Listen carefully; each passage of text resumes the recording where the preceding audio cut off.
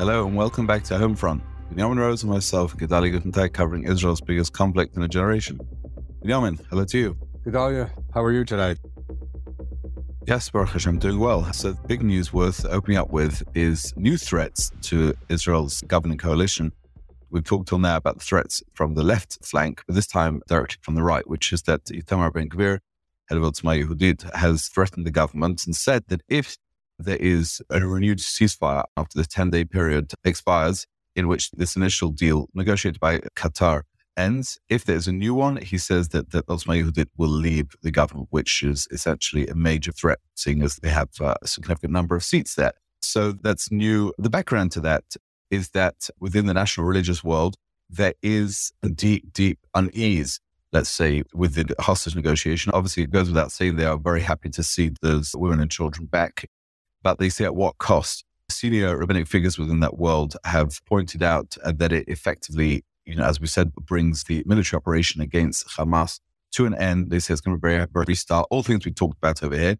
And a sign of that unease that in our sister publication, the Hebrew Mishpacha, they had an interview with two fathers of captives from that end of the political spectrum. They were urging the government in advance of the deal not to go for the deal. They said, this is going to destroy our deterrence against Hamas if you put the hostages first. These are fathers of captives, which took some hair-raising type of dispassionate distance to be able to say.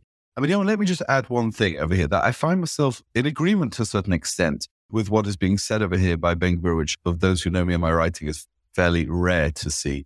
But in essence, if I'm looking at it from Hamas's viewpoint, the fighting and the military campaign against them has become reduced to a campaign to release hostages and a technique, a tool, and a lever to achieve the end. If I'm Yichya Sinwar sitting in Hamas's command bunker, I no longer really believe that Israel is intent on toppling me when they are saying openly that the goal of the next stage of the operation is to put more military pressure on to release the hostages. That is a very worrying thing, and I think that's what's going on in Ben-Gvir's mind. Gedalia, I'd like to make three parallel points. The first one is, we have to be honest, we're in the Haredi or ultra-Orthodox world. We're not major participants in the armed forces, to say the least. Although I must point out, as I always do and as other people do, that we are at the forefront of organizations that are on the front line, such as Zaka and Hatzalah and Magen David Adom. And of course, the Haredi ultra-Orthodox community has been also at the forefront of many of the efforts to aid the soldiers and to provide food and goods for them.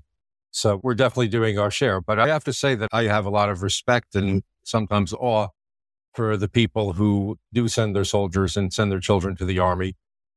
And when someone says that if we have a child who's a hostage and we're willing, God forbid, to sacrifice them or at least delay their return for the greater good, to me, that's amazing. I don't know that I could do the same if I were in the same position. I don't know that I wouldn't, but let's leave it at that right now. As far as the threats from Ben-Gvir, and we also saw parallel threats from Benny Gantz this week, Ben-Gvir, I think, has a lot more to lose than Gantz. The polls don't show that Ben-Gvir would gain that much from a new election. In fact, he might lose seats. As far as Gantz is concerned, as I mentioned earlier in the week, Gantz might have itchy fingers right now. He sees polls showing that he can get 36, even above 40 seats if a new election were held, and he would be the prime minister outright. He wouldn't need Likud. He could join Lieberman. He could join Lapid and Yesh Atid, and Meretz looks like they're making a comeback in the polls. He would have a safe coalition of 60 to 65 seats without any religious parties whatsoever. So I would think that the threat from his end is more significant.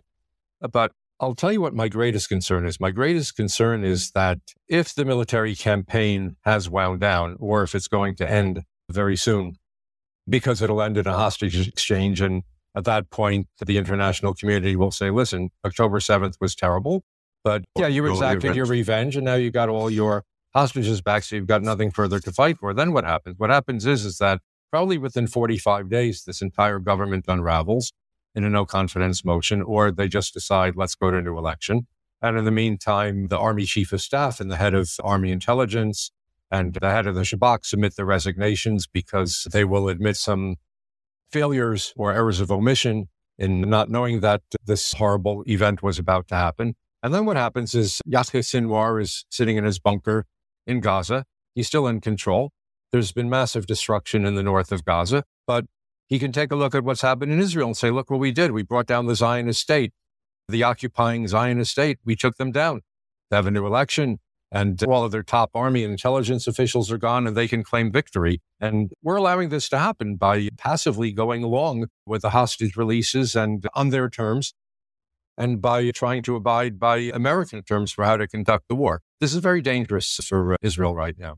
Can I note, though, that you say that they're going to trigger quick elections, 45 days, etc. I would hazard a strong guess that the nature of those elections will be a referendum, not just on the outgoing government, which I think we all understand is going to be potentially a political earthquake to come. There'll be a referendum on the conduct of the war. Because if there are enough people in this country who believe that the war should have gone on and to demolish Hamas, and this is the vibe that we're getting from speaking to a lot of people and hearing from just the thinking among a lot of the people in this country, if that fails to happen, then I think the election will effectively become a referendum on the way ahead as well, which is, can we finish the job or not? And I think that would be a new dynamic in an Israeli election. And that, I suspect, could change things. It could. The problem is that it's going to be too late. Once that amount of time passes, even if our troops remain in Gaza for that length of time and more, it's going to be very difficult to restart.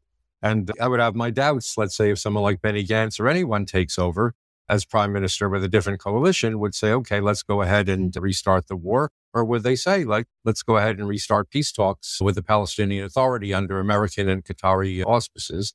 And that's something that Ben-Gvir, among others on the Israeli right, fear most. Even the Likudniks are talking about it now. People like Ofer Akunis and Netanyahu have come out and said that, Benny Gantz as prime minister is equivalent to a Palestinian state. So that's going to be the election mantra. So you're right, this will be a referendum, but my feeling is that this could also be a referendum on whether or not to actually go back to the peace table with the Palestinian Authority, which would be just as dangerous, if not more, than not continuing the military battle in Gaza. These are key days ahead to see the results of where this goes. But you've mentioned the kind of wobbles on the American side, or more than wobbles. And I think parts of the source of that is the pressure coming from a lot of the Democratic Party, especially on Capitol Hill. We've both been looking at a meeting which kind of passed under the radar, except to those who watch Capitol Hill and Washington more closely. I don't include myself in that. I read something, there's an outlet called Punchbowl News, which I just had to say that because I like the name of the website. And they're an insider site for DC gossip, political gossip, things like that. And they reported on an Israeli major general who made a quiet trip to the Capitol on Monday night to reassure Democratic senators about the nature of Israel's military campaign. And it said, and I'd like to get your take on this, Binyamin, but it says the meeting which took place in the LBJ room of the Senate floor includes IDF officials, dozens of Senate Democrats, and one of the Punchbowl picked up, had a talk with senators there, Brian Schatz, a Jewish Democrat, a Democrat from Hawaii, who said, we just want to be assured, and this is an amazing quote, actually stunning when you take it apart. We just want to be assured, he said, that Israel is abiding by American values as they try to dismantle Hamas. We all conveyed that collectively and clearly. I do believe they heard us. Obviously, we have a long way to go. And Binyamin, I think we were both struck by the hectoring tone over here, as if Israel in its campaign is somehow un-American and immoral in its approach. And this is coming, by the way, from a senator who has supported the Iran deal, who opposed moving the embassy to Israel, who opposed bills that would, beef up Israel's security. Although Jewish, he doesn't want to talk about his faith. So, Binyamin, let's have a response to the eminent senator. So Brian Schatz is Jewish. He's a senator from Hawaii. And when he talks about American values, I'm not sure which American values he means, because going all the way back to the very end of World War II in a couple of cities like Nagasaki and Hiroshima, we got a good example of American values when they feel that they were a threat and they needed to end a war. And I might add that none of the fighting was going on American borders at that time. What happened was going on in the Pacific and was going on in Pearl Harbor, one attack thousands of miles away from the American mainland. So I'm not sure what he means by American values, and I don't. But can I just jump in over there with the Nagasaki comparison? Because, fun fact, they didn't actually have to attack Hiroshima and Nagasaki and kill all those civilians. They did so because it was estimated that to take the Japanese home islands, the mainland Japan, it would cost 1 million American lives. So they made a very, very basic calculation that 50,000 Japanese lives worth sacrificing for 1 million American soldiers. And it's amazing what these calculations do not work out in the IDF's favor. That's just for your consideration. Well, if he was talking about those kind of American values and you're making that kind of calculation, then it's a calculated risk, and I understand it. As far as the punch bowl is concerned, it sounds like the senator from Hawaii was drinking some kind of Kool-Aid. But to try to fight the Middle Eastern jihadists with American values is a losing proposition. And I'm hoping that that sentiment was conveyed to the senator and to his colleagues who were sitting there with him.